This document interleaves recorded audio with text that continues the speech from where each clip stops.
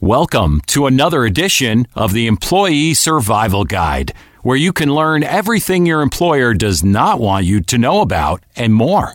Now, here's attorney Mark Carey. The Supreme Court just issued a groundbreaking decision making it unlawful for employers to discriminate on the basis of a person's sexuality or gender identity. About half the states already have laws protecting LGBTQ employees, but this decision extends employment rights to all LGBT folks in America and opens the federal courts to them.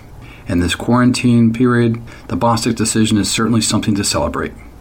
On the day the Bostock case was being argued, we predicted the now historic outcome in an article stating, quote, "The court will hold that sexual orientation discrimination and discrimination based upon transgender status constitutes sex discrimination under Title VII of the 1964 Civil Rights Act. Because adverse employment decisions discriminating against the LGBTQ community are being made, quote, because of sex of the employee," end quote. Honestly, there was only one direction the Bostock holding could go, granting protected status under Title VII. The decision is monumental and unpredictable for several reasons. First, it provides equal treatment to LGBTQ employees and their employment and provides tools to fight against employment discrimination.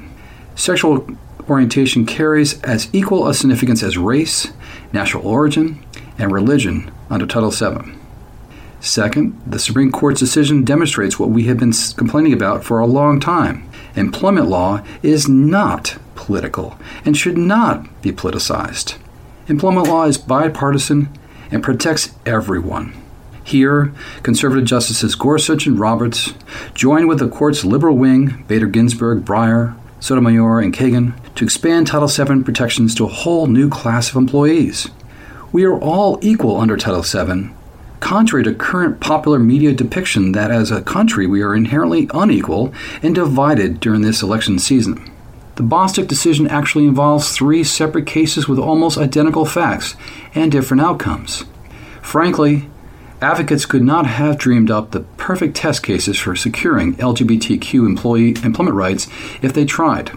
They each involve long-term employees who were fired from their jobs after their employers learned they were homosexual or transgender, and for no other reason. They involve both public and private employers. Gerald Bostock worked for Clayton County, Georgia as a child welfare advocate for more than a decade. The county won national awards for the work he did, leading the department. When influential members of the community made disparaging remarks about Mr. Bostock's participation in a gay softball league, he was fired for conduct unbecoming a county employee. The 11th Circuit dismissed the case, holding that Title VII to the Civil Rights Act does not prohibit employers from firing employees for being gay. Donald Zarda was a skydiving instructor with Altitude Express in New York. After several years with the company, Mr. Zarda mentioned to a female student that he was, quote, 100% gay, to allay any discomfort she may have felt about their tandem jump. She was going to be extremely close to Mr. Zarda, strapped to the front of his body. Days later, he was fired. The Second Circuit Court of Appeals held that Title VII prohibited employers from firing an employee for being gay. Mr. Zarda died before his case reached the Supreme Court, and his estate continued his legal battle. Amy Stevens worked for R.G. and G.R. Harris Funeral Homes in Garden City, Michigan for 6 years.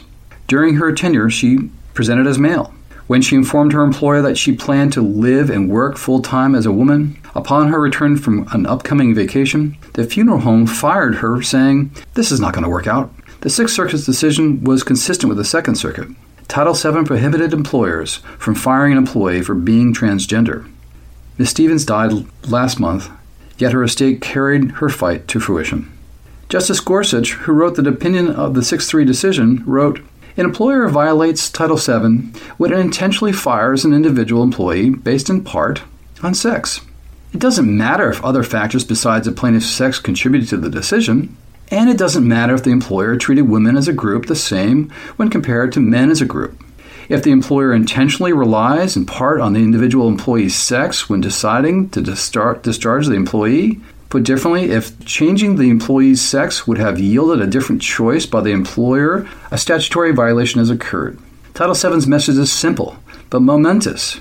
An individual employee's sex is not relevant to the selection, evaluation, or compensation of employees. An individual's homosexuality or transgender status is not relevant to employment decisions.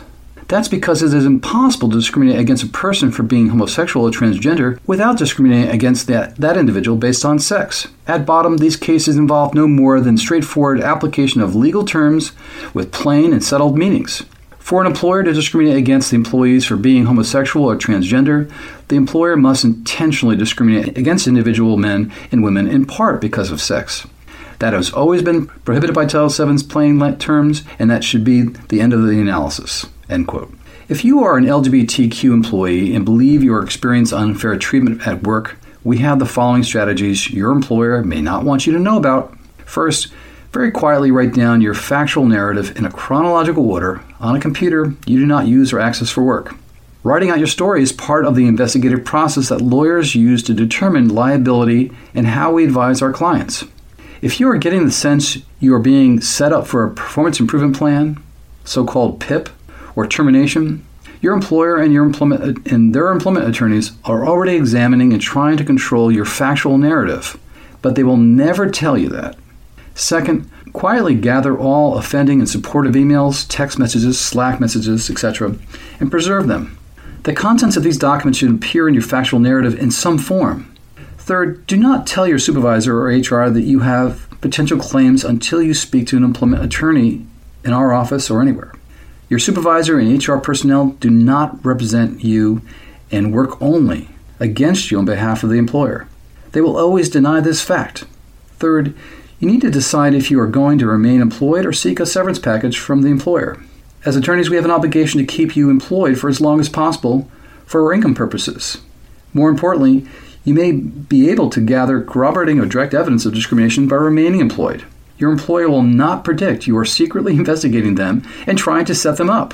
Yes, you can do that.